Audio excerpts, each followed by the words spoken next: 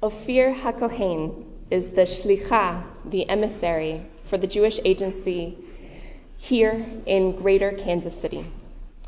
Ophir was born in Israel and grew up in Tel Aviv. She is no stranger to shlichut, to this emissary work, as she lived for 2 years in Tulsa, Oklahoma, of all places, when her parents served in that community. And she previously served as a shlicha in the summer of 2011 as a Jewish agency summer camp counselor in Indianapolis, Indiana.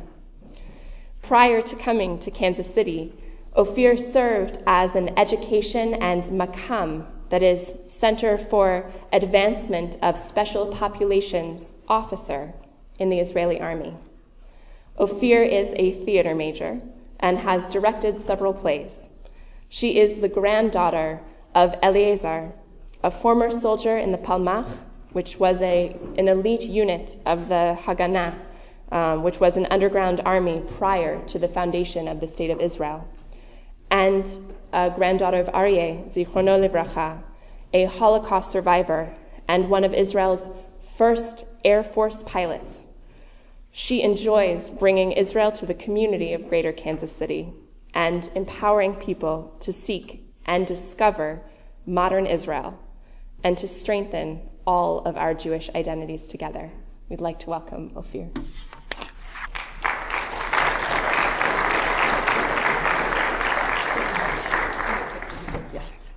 Shabbat Shalom, everybody. I'd like to begin with thanking Rabbi Reese and Rabbi Levin for inviting me to speak here. All the generations before me donated me, bit by bit, so I might be erected here in Jerusalem all at once, like a house of prayer or a foundation for charity. It binds. My name is my donor's name. It binds. I must change my life and my death day by day, and so fulfill all the prophecies they prophesied about me, so they do not become a lie. It binds. This excerpt is taken from the poem My Name is My Donor's Name. It was written by an Israeli renowned poet, Yehuda Amichai, if anybody is familiar with the name. And I've been a great fan of Amichai's work for several years. I believe that he catches a certain human truth, and not just Israeli existence, universal as well. I was asked to speak tonight about living in Israel as a young woman, to give perspective about why I choose to live in Israel every day, why I chose to move to Jerusalem after finishing my shlichut, my year here, and what I've learned from being here. And I thought to start with the poem because I think it reflects my inner truth in a very beautiful way. When Amichai writes, all the generations before me donated me bit by bit, I feel that he's talking about me, that he's telling my story. I'm a 6th generation on my father's side in Israel. My great-grandfather's father, Rabbi Michael HaKohen, came to Israel from Lithuania in early 1840s. So it's over 100 years before Israel was even established. He came to Jerusalem and he found the Jewish quarter to be very poor, hardly surviving. Its residents were living off of donations. Rabbi Michael didn't settle for the harsh reality that he had around him. He returned to Europe to study the art of press, and he returned to Jerusalem to open the second print, the second Hebrew newspaper, and we're talking about early 1860s.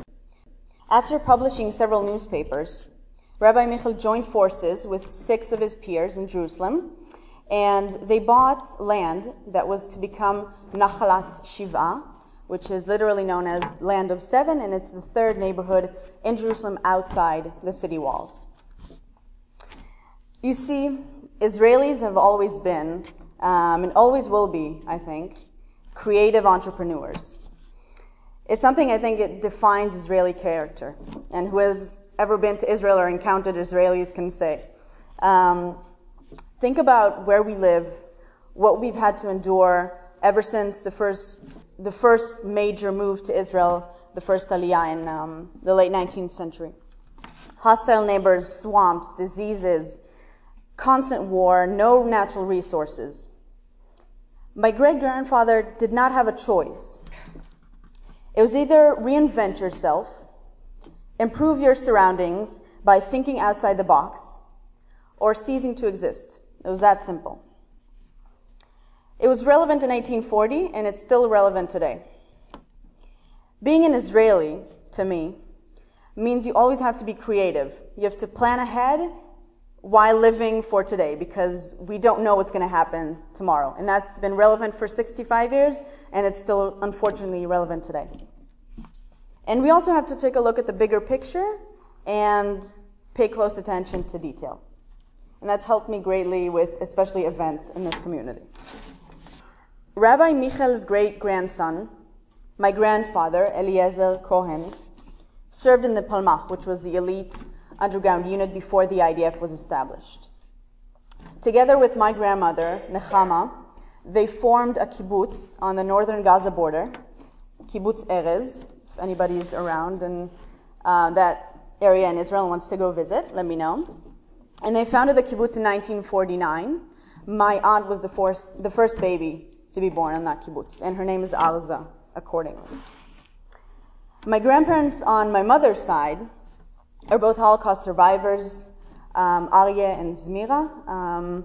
Aryeh, my grandfather, survived the war by escaping to Russia and then became one of the first Israeli pilots.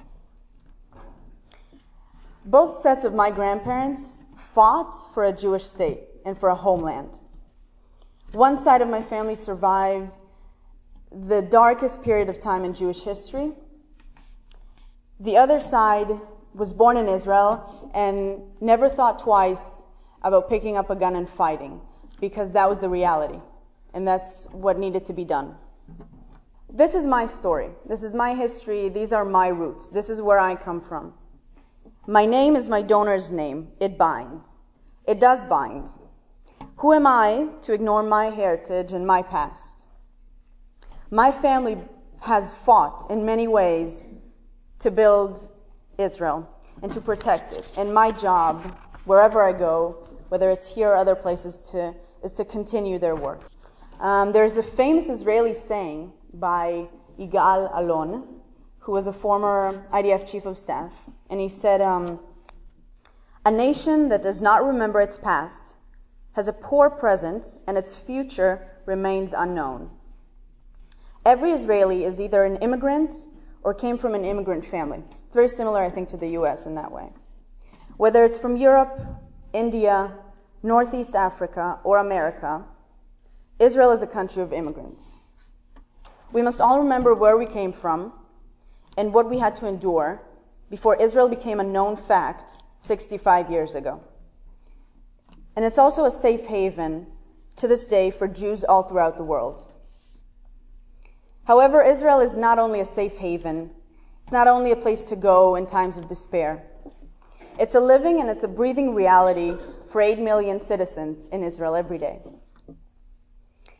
And life in Israel is complicated. It's not always easy for those of you who have been or heard or read. In the fall, I will start my first year in college at the Hebrew University in Jerusalem. Due to my army service, which was a bit longer, a bit extended for 3 years, and my shlichut, I'm starting school a bit late. If my mom was American, I don't know that she'd allow for me to take all this time. And I'm starting school at the age of 23. Now, as a native Tel Avivian, someone who was born in Tel Aviv, it's not an obvious choice to make, to move to Jerusalem. So think a bit of a native New Yorker moving to Kansas City, something like that. Jerusalem is a beautiful city. It's a breathtaking city. It's been the heart of 3 religions for thousands of years. There's no doubt about that. And to this day, it isn't peaceful. It's becoming intensely overpopulated with different societies, different ethnic groups. And the characteristics of the city have changed accordingly. Housing is expensive, life is expensive in Israel, and especially in Jerusalem, especially for students. In a recent survey, there's been a negative immigration from Jerusalem. I read that about a third of students who finish different colleges in Jerusalem choose to relocate due to work, social life, etc. And life in the Holy City is not easy. Then again, being an Israeli, it's not easy and it's not comfortable. People ask me what I've learned here throughout my year. I think that amongst many, many eye-opening experiences that I've been lucky to have, I've been given the opportunity to gain some perspective. Being able to take a step back and reflect, to see Israel through other people's eyes, has been very interesting and it's been very thought-provoking. For example, learning that we have 8, now 7, young adults from this community who chose to make a life-changing decision and move to Israel and become soldiers in the IDF. Having school kids write letters to IDF soldiers who they've never met and thanking them for protecting the Jewish people. Witnessing an Israel Independence celebration in Manhattan, Kansas. Very interesting. It is. It's very interesting. There's a Jewish community synagogue. There's no rabbi. Meeting people who read the media and are outraged every single day about discrimination against Israel that's happening. It's not an obvious experience. I've been privileged to learn so much about Jewish life in this community. I've learned that just because I was born Jewish and was born in Israel, it doesn't let me off the hook. Not to take Israel for granted like I did. I have a much better understanding now than I did a few months ago about why Israel is home not only to its 8 million citizens, but it's a physical and spiritual home to Jews all around the world, and why it's so important to keep those connections and relationships alive, even when it's difficult, even when we have complicated feelings. I've learned over the past few months that Judaism and Israeliness are not two separate things. And I think in a way that I'm not the only Israeli who feels that way. A lot of Israelis are looking for more ways to become Jewish and not necessarily observant. You can find evidence for this all throughout Israel, from Knesset members that were just appointed to secular yeshivas. You can find evidence everywhere. After having all of these experiences, I feel that I have to go back to Israel and tap into society and start changing things and from a different perspective that I've been so lucky to have. And people ask me, why are you going back? Especially after you've seen everything in the U.S. Because Israel is my home. It's not a question. And because I want to join my friends and my peers around Israel and start making those changes that we need to see happening now, before it's too late. I believe that Israel is at a crucial state in its existence. We've built a true wonder of a state in 65 years, and a homeland that we should all be proud to call our home. Israel is a leading country, and it has made and still makes significant contributions to the world.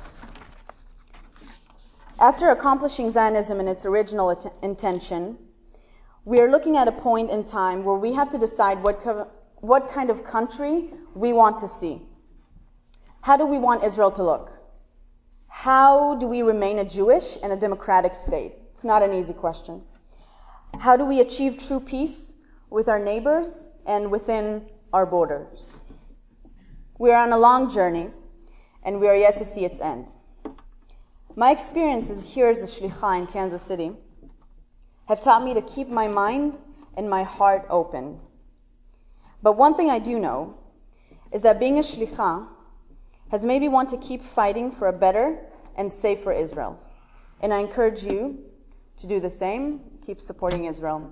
Thank you, and Shabbat Shalom.